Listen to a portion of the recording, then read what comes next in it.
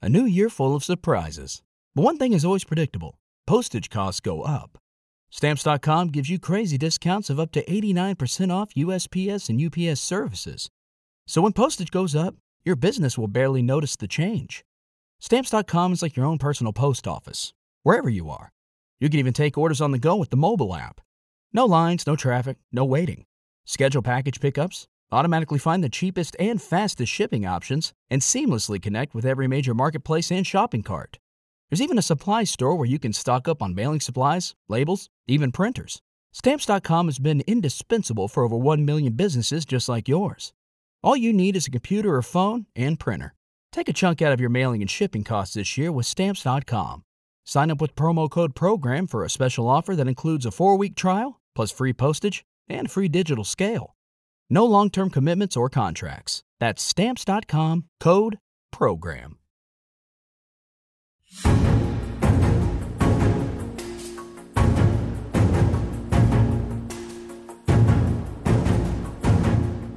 Hello and welcome to Politics War Room with James Carville, and I'm Al Hunt. This week we are joined by our better halves, to put it mildly,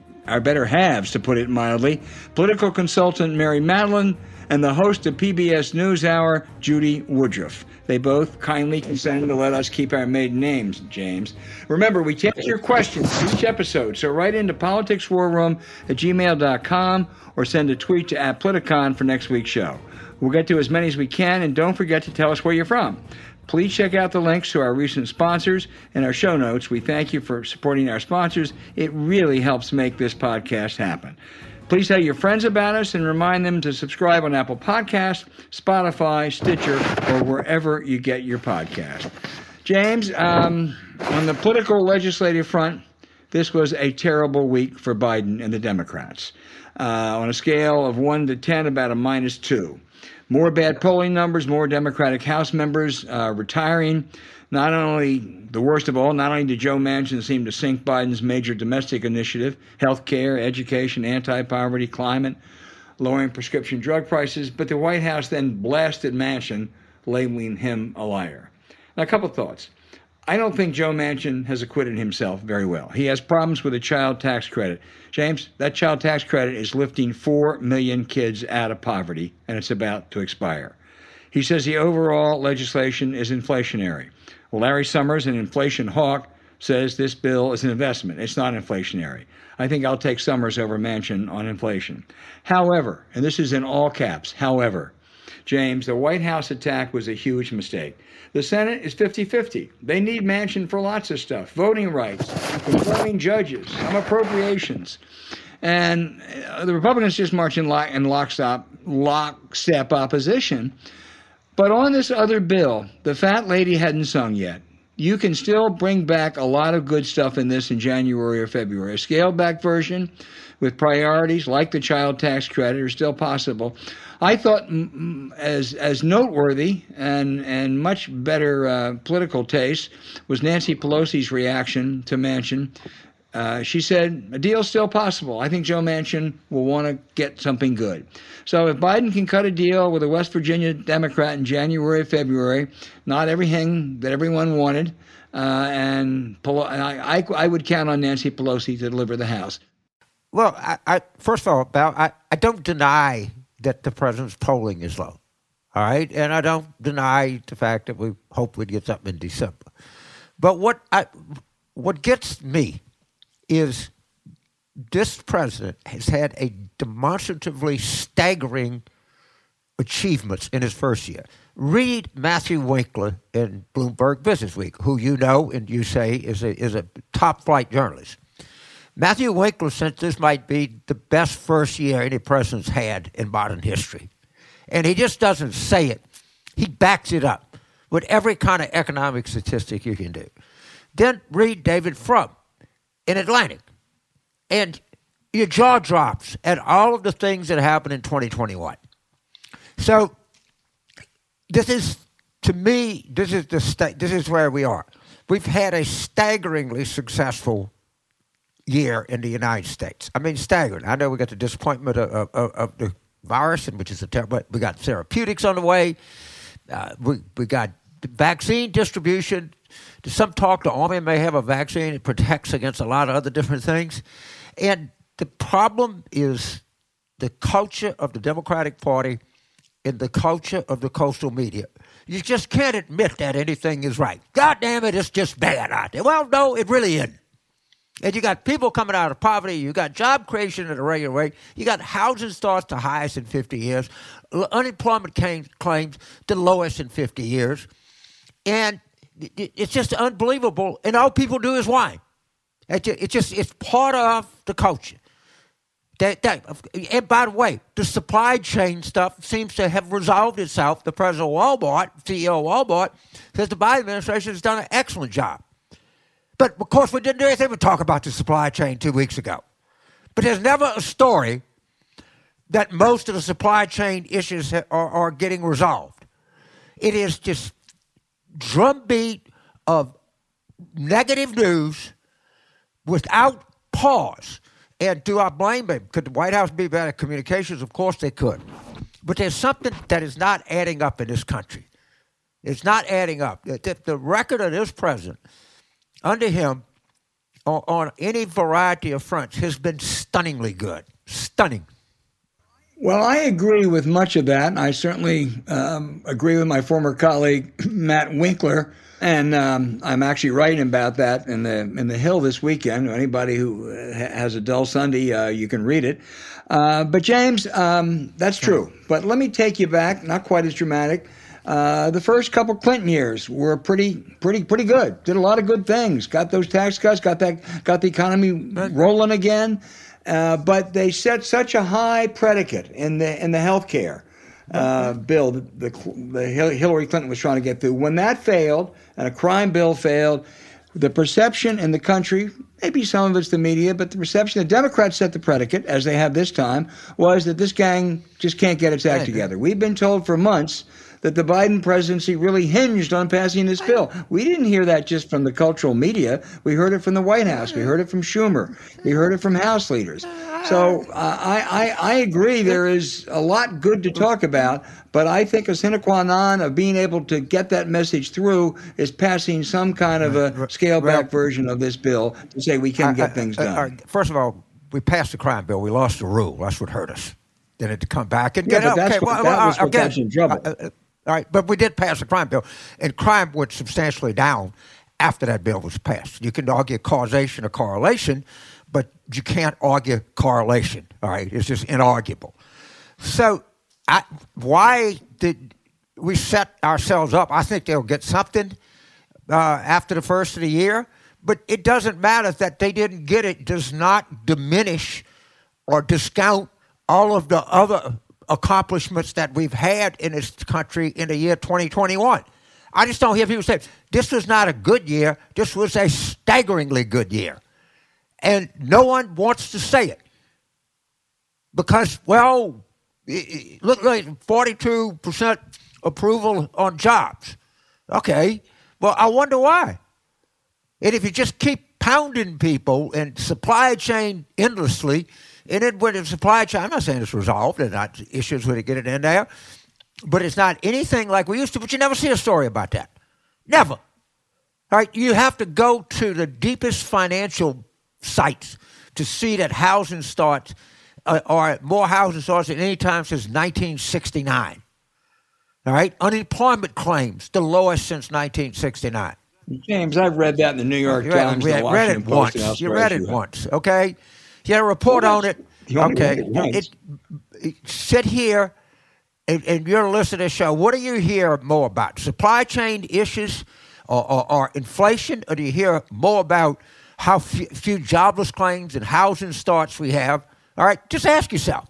And if the New York Times is doing such a great job, okay, ask our people that listen to this show. What do you hear more about? It's just relentless, and it's not just the Times. It's everything else, and it's also Democratic messaging. They don't get out there, and they just go along with the it's Bo BB, and Biden's in trouble, and retirements, and but he just respond. Well, he shouldn't be. The record does not any way justify this, and the only way to correct that is argue about it, fight about it, push it, And everybody's got to get on board here. But this country's going a lot better than anybody thinks, and somebody's at fault here. Let me get back to what I think is the most important thing, which is whether you can get that bill through, which is going to affect an awful lot of people. And I want to drill down a little bit on the child tax credit. That is the single most important anti-poverty measure that we've done in this country for a long time. As I said earlier, 4 million kids lifted out of poverty. The increase in it is due to expire in December. There's a way to get that done. If Joe Manchin is as reasonable as I have thought he was, I have doubts now, but if he is, I mean, right now that's $3,600 for any kid under 6, $3,600 a year, $300 a month, $3,000 for any kid over 6. And the bill that they're trying to pass, it's refundable. Refundable is a huge issue because that means that a lot of people who are poor and don't pay taxes can get it, and they're the ones that need it the most. You can lower that amount to $3,000, $2,500. Right now, it goes up to people making $400,000. Lower that to $250,000. That'll take care of the cost measures. Pass it for 3 years. There are other measures, universal pre-K, that can be done. There are things that can be done in that bill as long as people don't let the perfect be the enemy of the good. And whether it should or whether it shouldn't, politically and psychologically, it's critical. I think it's very important. I hope we get something done on it. But if you don't, it doesn't distort everything else. All right? It's not the success or failure of 2021 does not just depend on passing one piece of legislation. However important it might be, and I agree, I think it was something like had a 40% reduction in child poverty, which is the most moral act that a government can do. Right. But it doesn't. You can say we didn't get it and we should have had it, but that does not diminish the other staggering accomplishments of this year. And they have to be acknowledged and they have to be praised. Well, the other thing is by scaling back some of that actually could be good politics. Democrats, too many Democrats you talk to, rightly or wrongly, feel they're on the defensive. If you take out a couple provisions, because you have to scale back, like better Medicare provisions for dental and vision or hearing, I'd love to campaign on that if I'm a Democrat, almost anywhere in the country.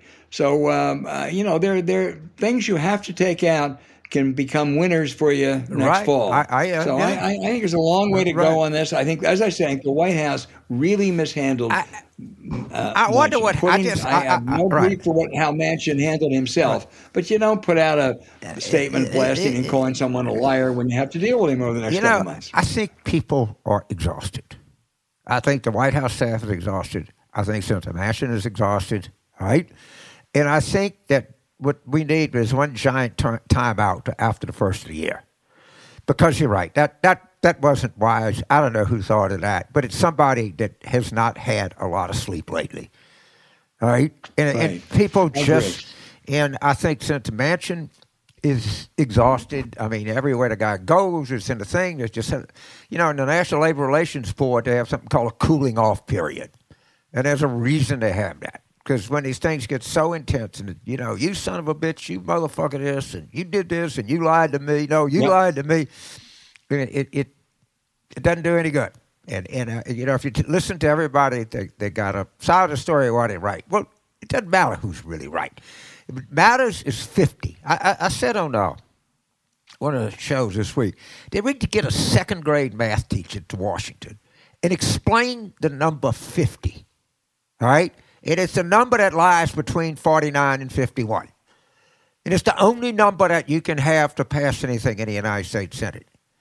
So you could, shoot your guns in the air and run around a circle and form a posse or do anything you want. But that's just the cold, hard fact of life. Now, if we pick up a couple, 3 Senate seats, then you're in a lot better shape. But right now, this is where you are, period. That's the game you're in. And I think in contrast to that mistake, which was made maybe because they're too tired, and Biden listened to the staff when he shouldn't have, Speaker Pelosi had a much more measured reaction, saying basically, I think we can work with Joe Manchin and we can get something done. And I think that's the adult she don't moment. Get tired. And I'll tell you something. if they cut some kind of deal in the Senate, there are now stories saying, well, the House liberals that will never buy it. If they cut a deal in the Senate that Biden and Manchin and Schumer go along with, I'll bet you anything. I bet anyone out there anything, Nancy Pelosi will get it through the House. She'll get it through. No, she's like amazing. James, no, I couldn't agree with you more. She don't get tired. Yeah. I don't get it. Let's talk about this Omicron. There is certainly some good news in the sense of a lot of developments are taking place. I think Biden on this was very good the other day. I think he struck exactly the right tone. He realizes we cannot do a lockdown again, no matter what. Country wouldn't tolerate that. He urged strongly more people to get vaccinated or boosted. I don't know how much difference that will make because a lot of people just don't want to do it. But I thought he was very good. I think arguably he could have been a little bit more aggressive or bolder. Eric Topol, a cardiologist who you and I both think has been very, very good on this, said, hey, 500 million tests, yeah, that's great, but there ought to be more. That's insufficient. And we ought to get boosters for seniors and those who need it, not 6 months after their last booster, but 4 months or 3 months, as some other countries are doing. And there is this drug that can have a real impact on people who come down with it. And we ought to do everything, not just FDA approval, but to get it manufactured out and into people's hands. So, I think Biden did well, but this thing probably ain't going to go away soon. It may run its course in the next month. But every day I read in the papers of somebody who's canceled an event or games being canceled or friends coming down with it. So it's here for now, and we have to adapt and adjust, but we can do that. Well, I don't know Eric Topol, but I would have to say I hang on his every word. And I think other public health professionals, if you look him up, he ran a cardiac whole thing at the Cleveland Clinic. I mean, and he runs the Scripps Institute. This guy is a stud on steroids. I'm not saying that he can't be wrong about anything, and he makes a point, and I think it's right. I don't think Biden went far enough in this. I'm a huge defender of this administration, but we should invoke the National Defense Production Act and get these goddamn therapeutics and get them out all over the country and pronto. And he's right. But why 500 million tests when you do 2 billion tests? All right? You probably got another 6 to 8 weeks of this crap. It could be everybody says it could be an awful 6 to 8 weeks. And we got tools out there, man. We got really good tools. And by the way, the Israelis have now, said anybody over 65 needs a 4th shot. These QAnon people, they go, where we go one, we all go all. Where the Jews go, I go. when they say it's time for something, I get out in front of it. I have great trust in Israeli medicine. I follow it closely. And they're saying, get boosted after 4 months. I got a feeling, and Eric Topol says that, well, I don't know. That's a lot of evidence saying you ought to be thinking about getting another booster. That's all I'm going to say. Yeah, you sure should. And if you can go have an antibodies test to see if you needed it. Maybe you can wait a month or so. But, we shouldn't set some arbitrary 6 month. Or actually right now there's not approval. There's not a formal approval for a 4th booster. We ought to expedite that. Because James, you're right. This may last for another 6 or 8 weeks. All indications are it's much less lethal than the previous variants. There's not going to be as many people hospitalized. But when you have so many people getting it, there are going to be people hospitalized. And a lot of these hospitals, as our great guest last week, Dr. Cornelia Griggs told us, they're full. I don't know. They are really stressed. I don't know. Like these places in Michigan or Wisconsin, I don't know if they can make another 4 weeks. I think it was Eric Topol. But, did that story out of Denmark. One of the things within the story that he points out that he missed, and somebody pointed out for him, I like that, humble guy, is the hospitalization rate in Denmark under Delta was 1.5 or 8%, something like that. And under this is 0.6, which again, and I did too. We saw the Denmark stuff, and we get, oh my God, it's Denmark, all right. But actually, if you dig a little deeper, there is some, even in Denmark, there's some reason for optimism. But we don't. Yeah, but that's assuming that the contagion rate doesn't explode even more than it has already. If you got 0.6% hospitalization, if you got 1.6%, but you got 100,000 people, well, if you got 0.6 and you got 300,000 people, then that ain't that good. I mean, small percentages and big numbers is like a lot.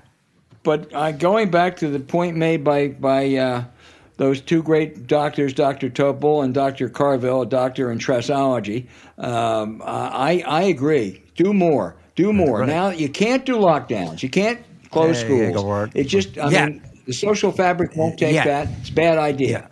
But you can do everything else, and I think Biden did well, and he ought to do more.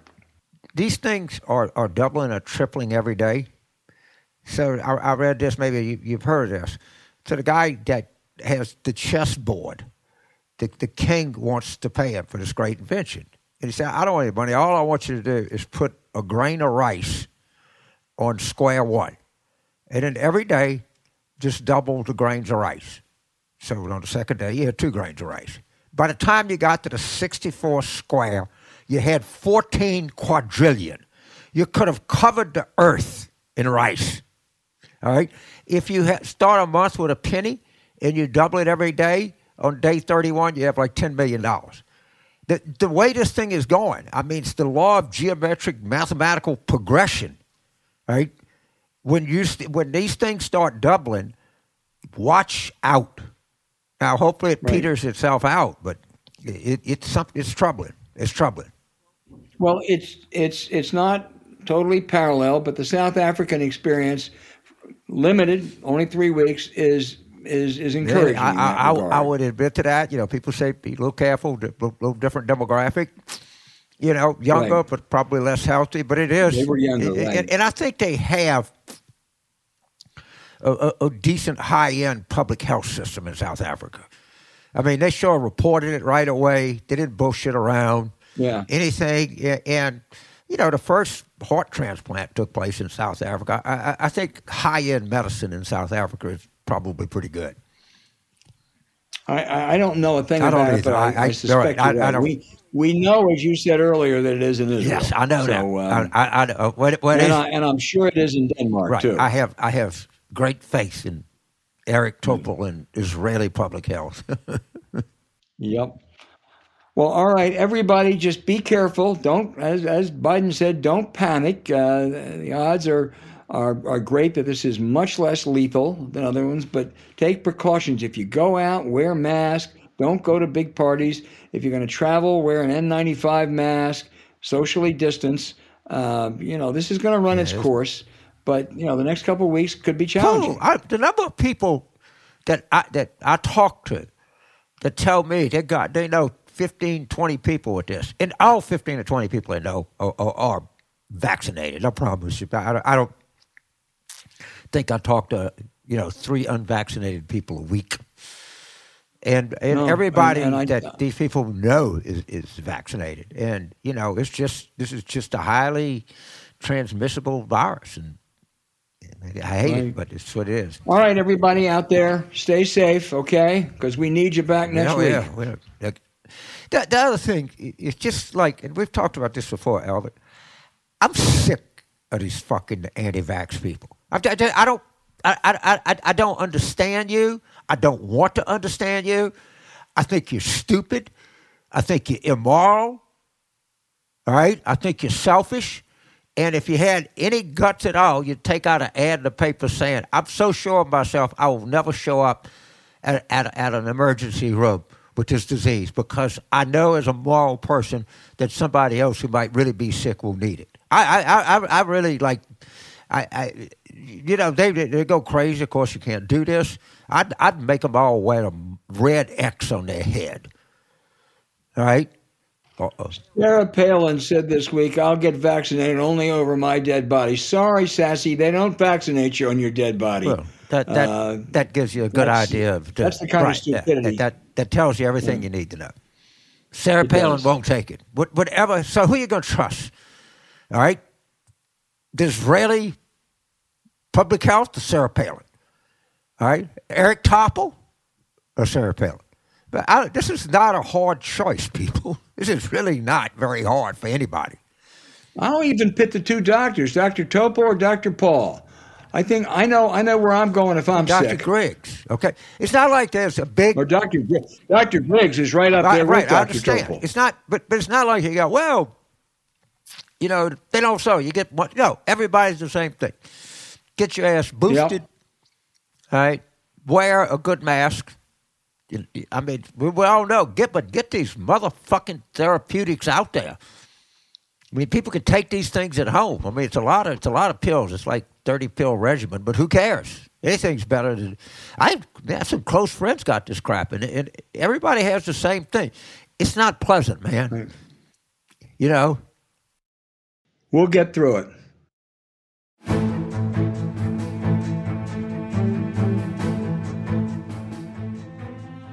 All right, James, we've got a whole bunch of really sharp questions from our very sharp listeners. Let me start with Maureen in Tallahassee, Florida. She's like, I thought if you tried to incite people to rebel against the government, it would meet the definition of sedition, a crime against the state. Don't the attacks on government officials qualify as treason? Any chance Republicans will face consequences for these actions? Well, first of all, I loved. There's an old Freddie Cannon story, the old Freddie Cannon song, Tallahassee Lassie. You know, he did this. He did Way Down Yonder in New Orleans, and what was his name? Freddie Cannon. I got it. Right. Tallahassee Lassie. She has a hi-fi chassis. I don't know, you probably couldn't get away with saying that today, but Tallahassee's like. Well, that may have been Maureen. Tallahassee, you know, reminds me in some ways of Baton Rouge, because you got the state capital and you got, you know, large state university there. It's a great town. There's a lot of good stuff in Tallahassee. But you know, she makes a very good point, as you would expect. Yeah. Well, you know, I'm going to follow up because Dot, we'll just group them. And Alexandria, Virginia asked a similar question. And she starts with the language of the Second Amendment. But she asked, can you explore the difference between treason, sedition, and the rights of a well-regulated militia? Hey, Dot, that's a really good question. Treason and sedition are first cousins. I mean, sedition is inciting people to rebel against the order, the existing order. Sometimes that kind of, those great patriots in 1776 engaged in sedition. That was good sedition. But what these people are doing now is different, and treason is betraying your country and betraying the values your country stands for. And your third, the well-regulated militia, which is in the Second Amendment, that's the right to bear arms because we need a well-regulated militia. It doesn't say that we can go out in the streets with our AK-47 and pop off anybody who gets in our way. So your question is very good, Dot. I think it applies to the January 6th group and the January 6th hearings that will probably commence in February. So, you see, they call themselves patriots, all right? They're criminals at best. That's the best definition I can get to. So a lot of them are ex-military, right? So when you join the military, you're just an enlisted man, you're E1. The first thing you learn are your general orders. All right, just people will come up to you and say, what is the first general order?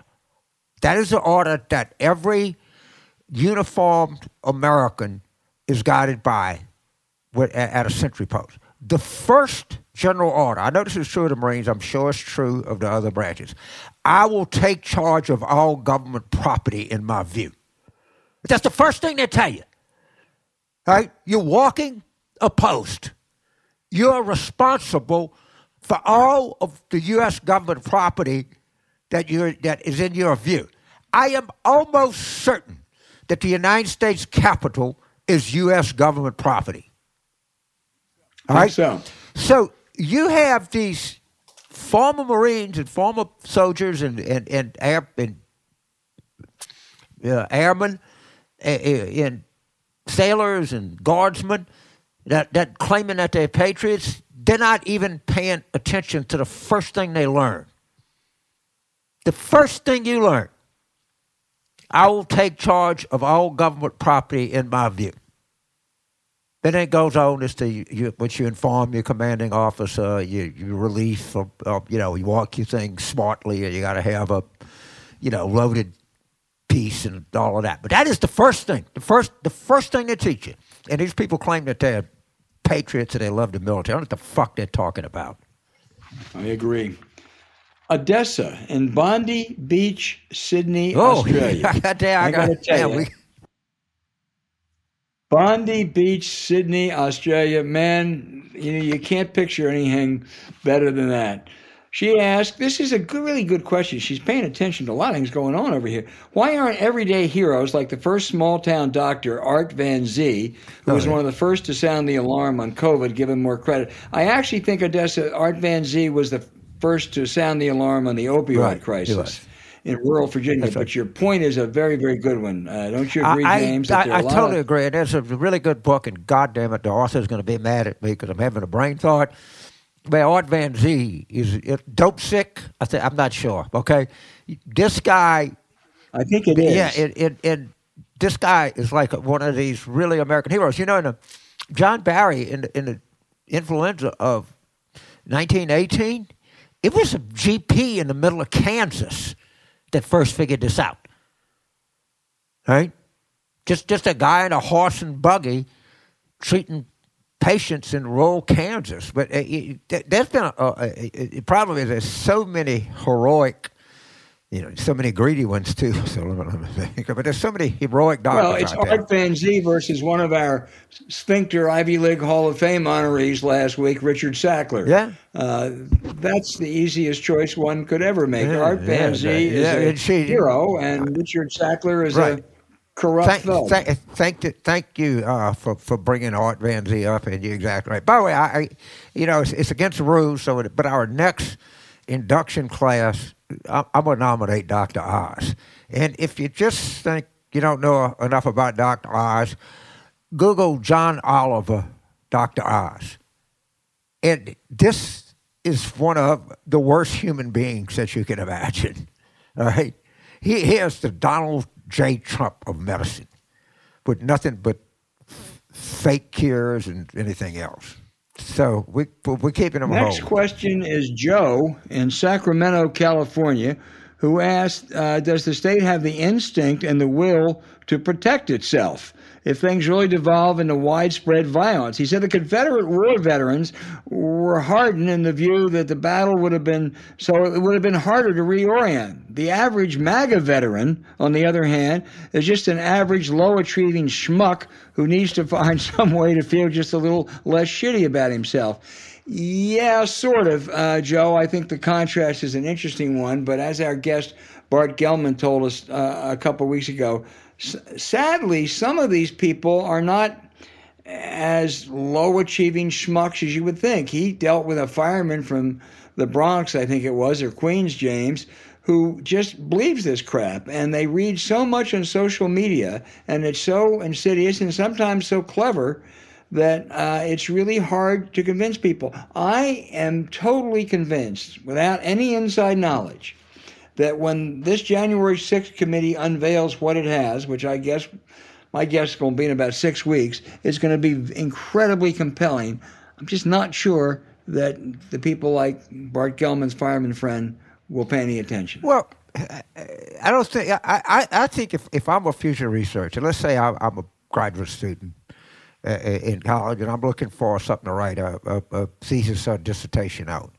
I think you're going to hit go is to find the levels of sexual frustration among people at the Capitol or among people that follow this as opposed to the general population. And I think that an inordinate amount of these people, frankly, they can't get laid, and if they could, they can't get an erection.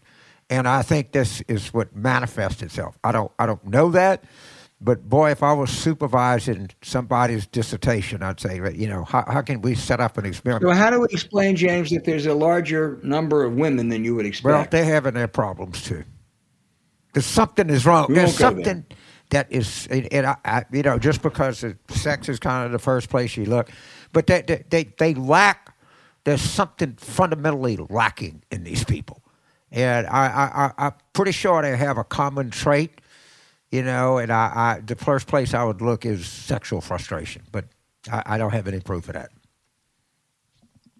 James, Jack, in a little town I think you've heard of called New Orleans, Louisiana, he said he thinks the best candidates for the Democrats in 2024 are Mitch Landrieu, Andy Beshear, and Amy Klobuchar, and Eric Adams, who he says would be a dark horse, the new mayor of New York. I think they're good at messaging. He's skeptical of a Biden run because Biden's going to be in his 80s, and that's not what we need. I just add to that, Andrew in Los Angeles asked, how about Gavin Newsom? Well, first of all, if Mitch Landrieu runs, I would be for him in a heartbeat. I don't know if Biden, there's a lot of, as we say, there's a lot of football left to play between now and 2024. But, man, there's some real talent in this party. And I'm really afraid that it's being suppressed. A lot of House members. I mean, we're going to get him on the show. I can't tell you how impressed I am with this Congressman from Arizona, Ruben Gallego. But you look in the House or you look across the Democratic Party, man, there's some real talent there. And I'm afraid that we're going to get smothered before any of this talent can come out with. I mean, some of the communicators we got, Jennifer Granholm, she's freaking unbelievable. Buttigieg is very good on his feet. I mean, we got some good people. They need to keep them on. Raimondo. Bro, Governor Gina's, a world-class communicator. I don't know, but I'm not. The only problem with her, we can't get her on our show. Hey, we'll have to change that. Yeah, we're trying to get you on. We're saying nice things about you. Right, you want to communicate as good as you are, right. Gina. Come on. Come on, War Room. It's the same question. Our final question. This is Tim in Evansville, Indiana, who, again, talks about, the lack of communication and the consequences of the blatant attacks on the other side. He said, knowing is half the battle and everyone should effing know by now. How do we get strong Democratic communicators off their asses and out in front? Who needs to take the lead? Well, if there's a piece in Atlantic by a journalist, Elaine Godfrey, that quoted me extensively, and the lead has to come to the White House, and they have to have ruthless, disciplined messaging, which I know people don't like to be told what to do. And we Democrats, James, I'm a person. I have an opinion. I'm going to render opinion. Well, if you render your stupid-ass opinion, then you're not getting anything. All right? If you stick to a basic communications plan and follow it up and enforce it, then you're going to do something. Fox they don't get distracted, man. They look for stuff to just go over and over and over again. The nature of democratic culture is to complain and to always, to not acknowledge success, but to always talk about failure. And if you keep doing that, failure, you're going to make failure real because you're going to fail. And the only way you're going to succeed is get out there and tell people what to say. I run campaigns, and I tell people, let me tell you something. In a democracy, a campaign is not a democracy. We don't take any votes around here. All right? I'm sorry. We're just not going to do that. I'm not going to get on it. Well, how about they came to you, James, and they said, we want to unionize? What would you tell them? I'm a big supporter of unions. And so a campaign maybe lasts 5-6 months. And, people they claim they don't want to work on the weekends. Well, go do something else for a living. All right? Join a teachers union. All right? Get in a profession. Become an electrician. You have a 40-hour week. You get huge overtime. But if you want to work on a frickin' campaign, you're going to have to work on Sunday. All right? You're going to have to work late at night. All right? You just got to suck it up. And I would be, and the problem is, it's a very short job. So every time the campaign manager wants to do something, he's got to go to the union representative and say, well, this research I'm getting here is substandard. You got to say, oh, no, you can't do that, James. If they want to be in a union, that's fine as long as the union lets them work 85 hours a week. Then I don't care. I'm serious. I don't know. I've never knew. Everybody I ever knew was, mostly when people become interested in campaigns, they're young. In my experience is, shit, they want to work 85 hours a week. They're not looking not to. I mean, they view this as a, opportunity of a lifetime for just having fun, for advancement, for doing anything. I mean, shit, you want to win. Right. See, you don't want 40-hour work weeks. You can have all the fucking unions you want after you win. I think it's just jackassery. Okay, I agree.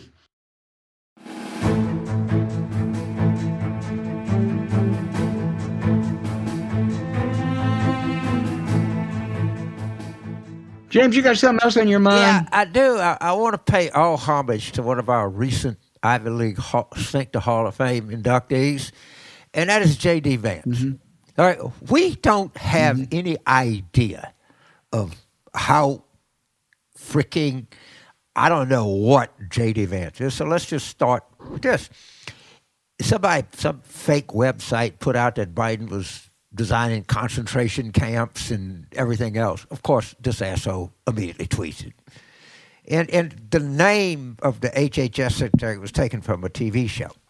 But I think Josh Mandel is awful, right? But J.D. Vance is so fucking stupid.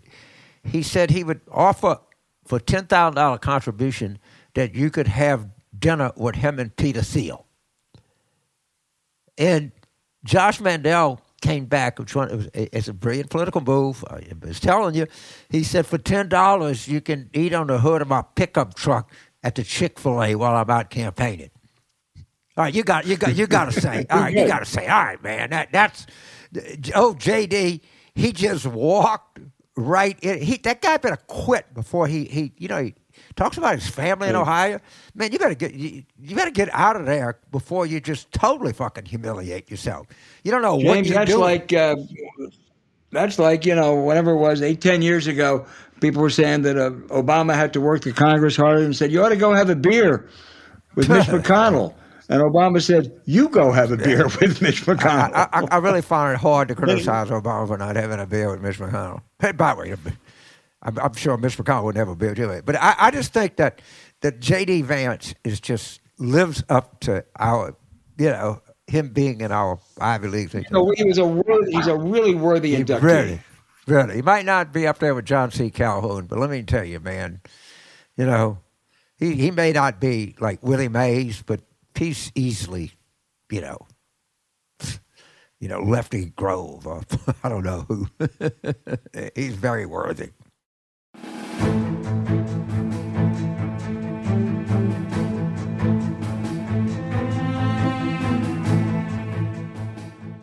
Hey, James, you may be bragging a little bit, but we've had some awfully good guests on this show. Nancy Pelosi, Tony Blair, last week, our favorite Cornelia Griggs. But I think you and I would have to agree that the best guest we've ever had on will be this week. And namely, that is Mary Madeline, as in Mary Madeline and James Carville, and Judy Woodruff, as in Judy Woodruff and Albert Hunt. James, you better agree with that.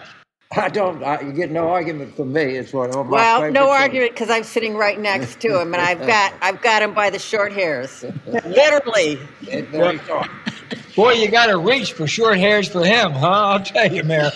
All right, let's let other people talk about politics and the country and the world and all that. Let's talk about Christmas and what we're going to do. Mary, how much have you all, if at all, had to adapt your Christmas plans, and can you spend it with your kids? I'm very excited this year. I just rolled back into New Orleans because ever since the wedding, thanks you guys for coming, I got a cold the next day, so I'm just now coming out of that. And so I just got back. It's so beautiful here, but this is the first year that our daughter and her new husband are going to be hosting us on Christmas Eve. Wow. And then Christmas brunch, and then we go to Mass, and then we go to James's James's sister, where there will be literally 175 It'll Carvilles. be outside. I'm going in that town, I can tell you that. You know, mess. And then on Christmas Day, we go into, I'm very excited. There's a new place in New Orleans called the St. Vincent Hotel. It's a place called San Lorenzo, and it's really quite good. And it's one of these, used to be an insane asylum, and they got a bunch of tax credit, so we're pretty excited about that. But take it easy. You know, we're really excited about this year. James has insisted on, and I agree, one of our few marital agreements, a humble and modest and grateful Christmas. We're so grateful for your friendship, and I don't know if it's COVID, it's geezerhood, or what it is, but every Christmas is just a blessing. I think the wedding was enough celebration to last a while. Well, now, Judy, tell Mary and James what we're going to do and not do. Well, we are having a quieter than usual Christmas too. We usually go to Vail to ski. We didn't do it last year because of COVID, and we won't do it this year. In fact, I made 3 different sets of hotel reservations, thinking I was desperate to get our family out of town over the holidays, but I've ended up canceling all 3 of them in different states. Colorado, Florida, and North Carolina, just because it's just not safe to go anywhere. So we're going to stay here, but we're going to be with family. Yeah. The good thing is, I'll talk about the good thing is that we're going to have all of our children with us. So I saw a piece of news that'll make you feel better. Eagle County, Colorado has really high infection rates, and they've instituted a mask mandate. So you've probably made a good decision to stay home. Yeah, I think you're right. Tell Mary who else will be here. We got the 3 dogs. Well, we've got we share with our daughter Hemi an incredible golden retriever named Shiloh. But in addition to that, Ben Hunt is bringing home from North Carolina his little dachshund rescue dog, T-Rex. T-Rex is about this big, this long, and this high.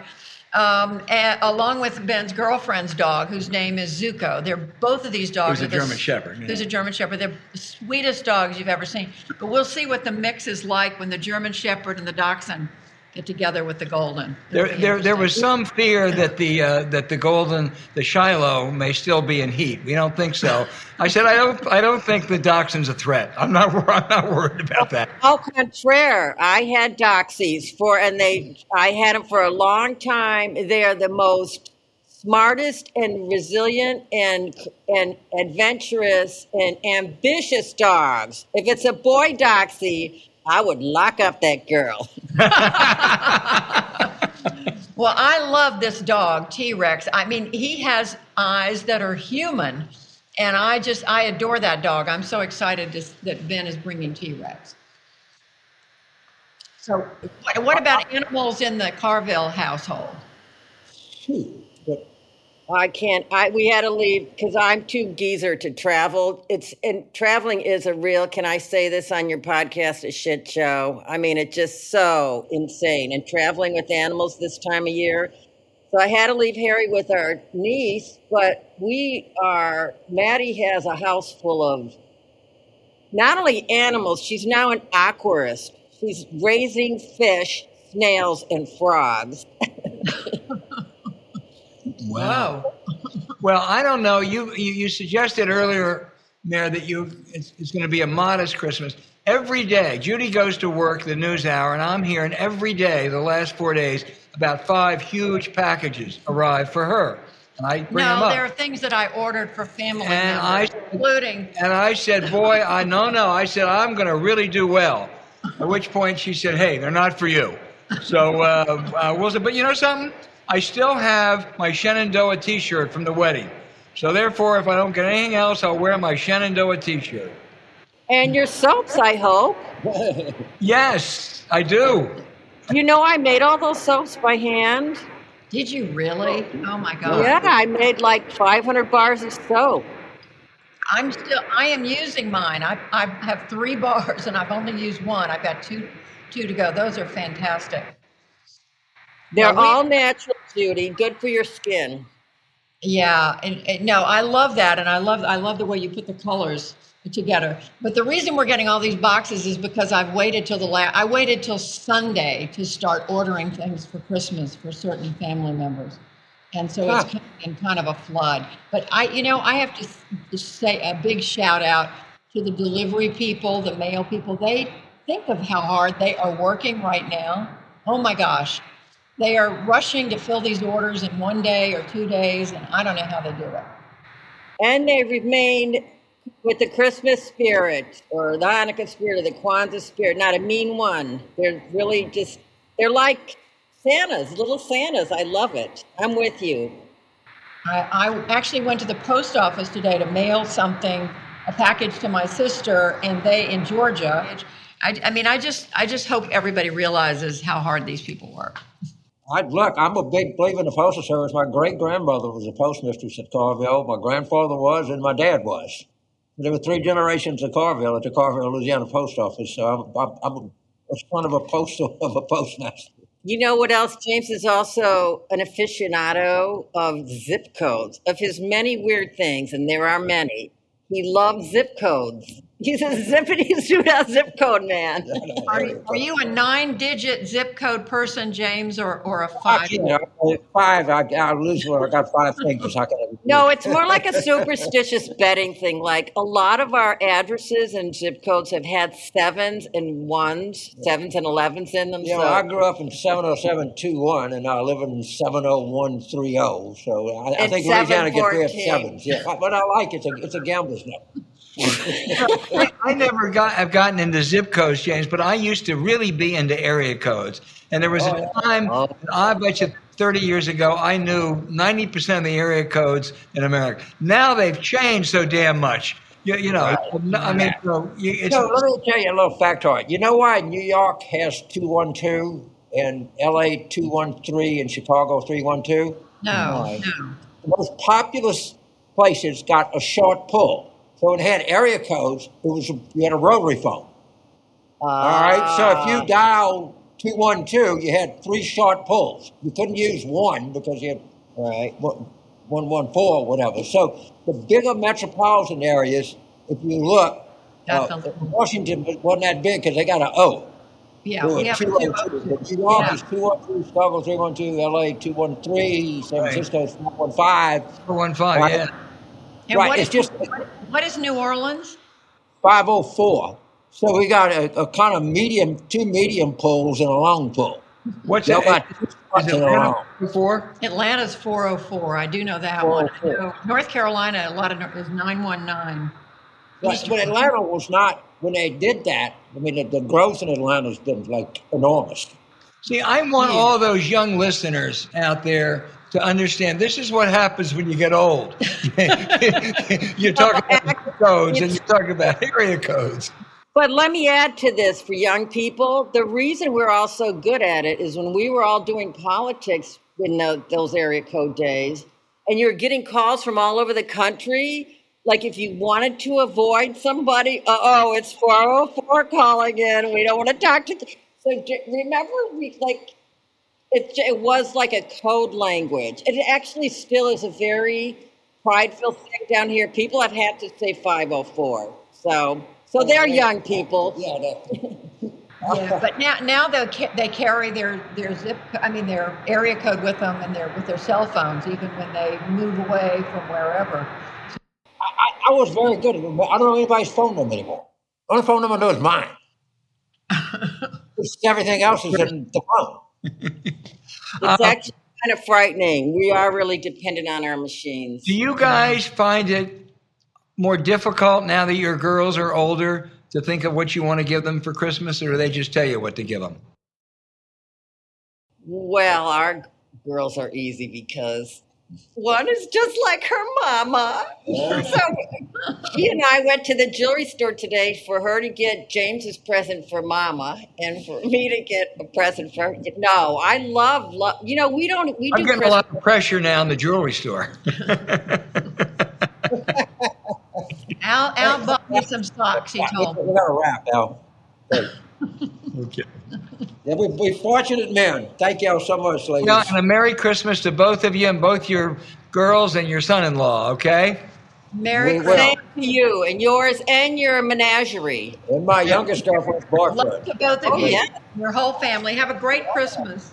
All right. Thank y'all so much.